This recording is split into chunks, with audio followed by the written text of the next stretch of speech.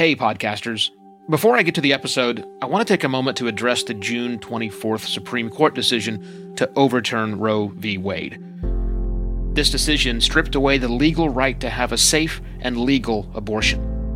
Restricting access to comprehensive reproductive care, including abortion, threatens the health and independence of all Americans.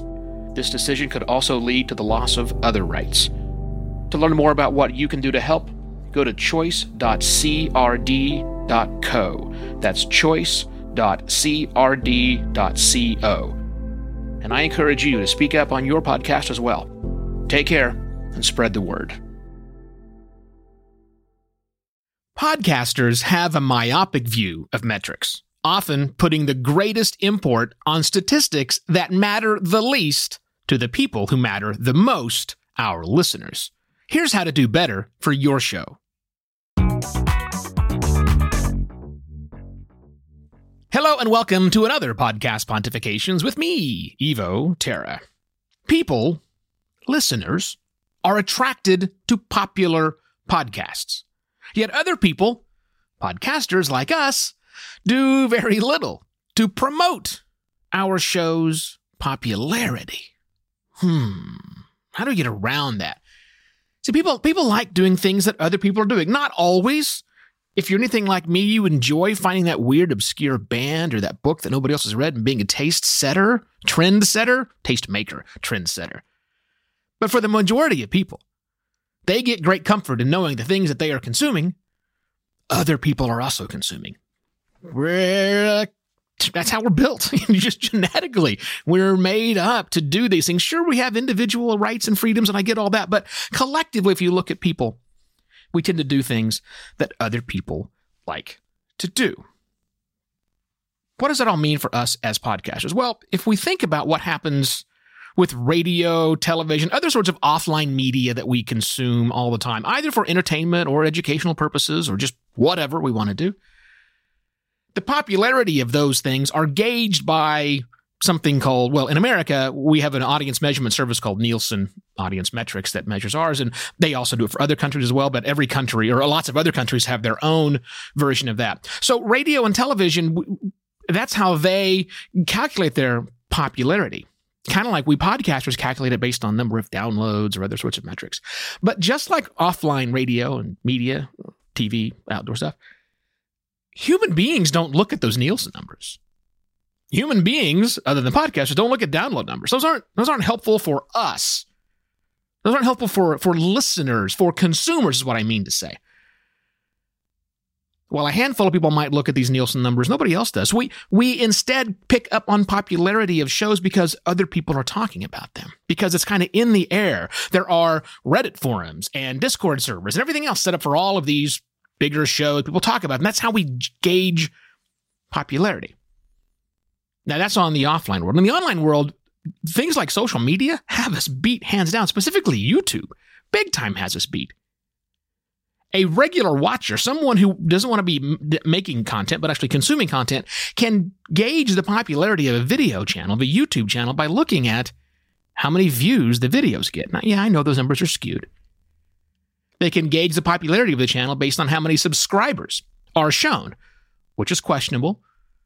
By the way, Podcast Pontifications YouTube channel only has 25 subscribers, so you could be one of the first if you wanted to do that. Same across all social media. We have followers and likes. We have retweets, a count of those things, an account of the number of comments. We have this thing called ratioed now. People really want to know the content they're engaging with is worth their time before they engage with it, before they even sample it. I'm sorry, podcasters, but we are not immune to that. People want to know if the show is popular. They also want to know if content is good, right? Maybe they want to know things like, is there a sufficient amount to keep me going? Maybe that's something else that listeners want to look at. But again, listeners really look at things differently than we do when they are gauging whether or not a show is popular and whether it fits for them. All we have are what? Ratings and reviews inside of apps? Well, sure. It's there for some apps. I remain skeptical that any significant number of people go to the App Store and choose their listening by what's got the most ratings and reviews. I've said that for years. However, I'm changing my tune a little bit, thinking about this less from a what can ratings and reviews in the app do for you as a podcaster? Answer, not much. To what can you do as a podcaster with those ratings and reviews for your podcast? Maybe something more we can do. Specifically, I think we can use these public-facing data to our advantage. We can. But just not on that particular platform. Look, they're public-facing data. So we can take those public-facing data and utilize them by putting our best foot forward in the concept of social proof. Not just socially, but just overall, giving people warm fuzzies about our show. Here's what I mean by that.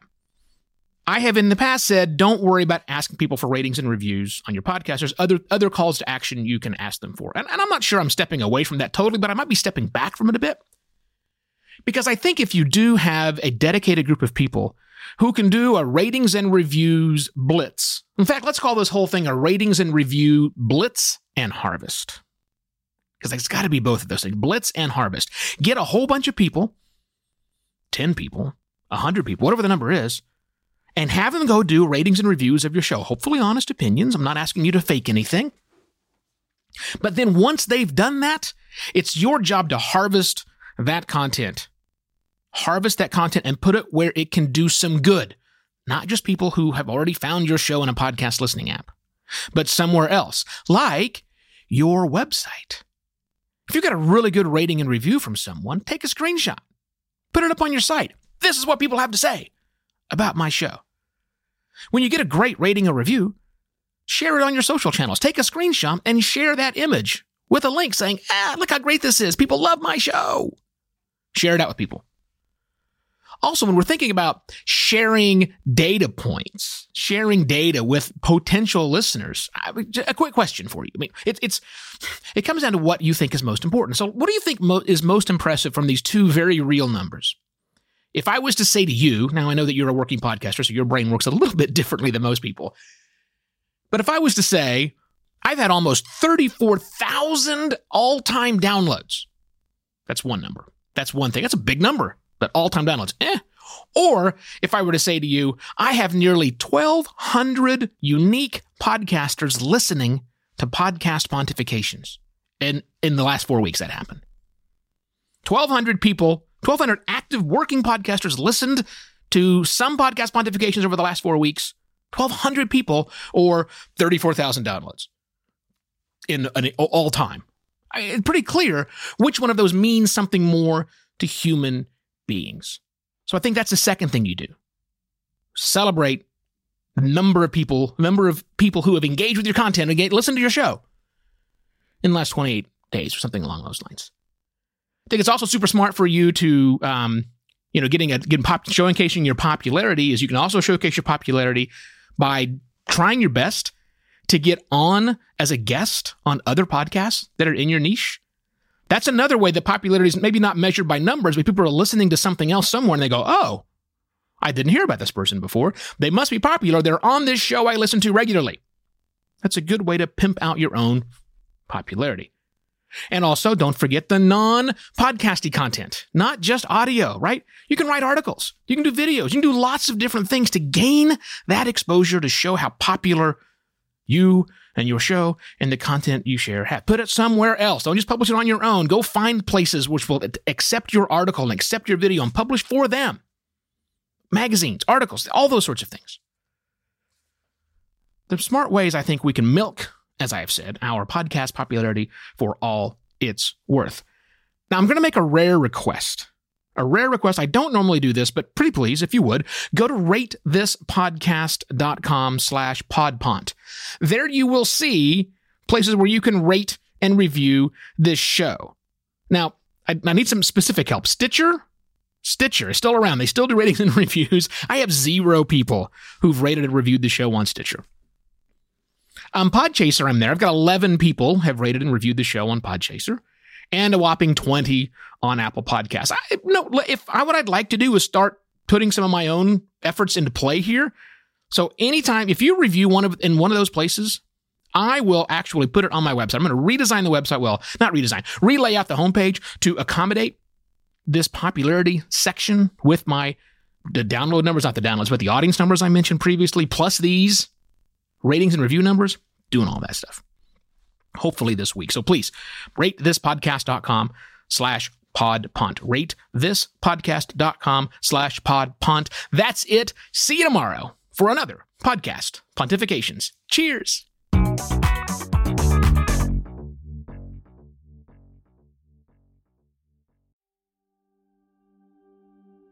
While Americans overwhelmingly support the right of an individual to make their own decisions about abortion, unfortunately, that right is no longer protected everywhere in the U.S. The Supreme Court overturned Roe v. Wade on June 24th. Abortion is a basic healthcare need for the millions of people who can become pregnant. Everyone should have the freedom to decide what's best for themselves and their families, including when it comes to ending a pregnancy.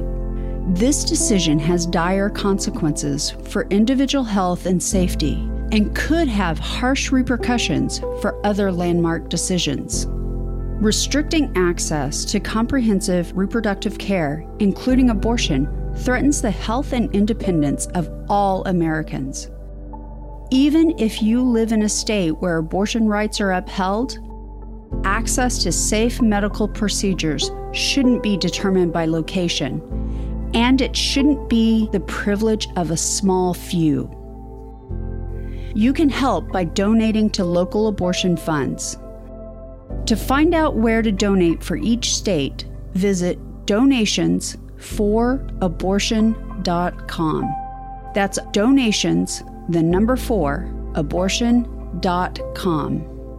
If you or someone you know needs help, or if you want to get more involved, here are 5 resources. 1. Shout Your Abortion is a campaign to normalize abortion. 2. Don't Ban Equality is a campaign for companies to take a stand against abortion restrictions. 3. Abortion.cafe has information about where to find clinics. 4. PlanCpills.org provides early at-home abortion pills that you can keep in your medicine cabinet. And 5. Choice.crd.co has a collection of these resources and more. We encourage you to speak up, take care, and spread the word.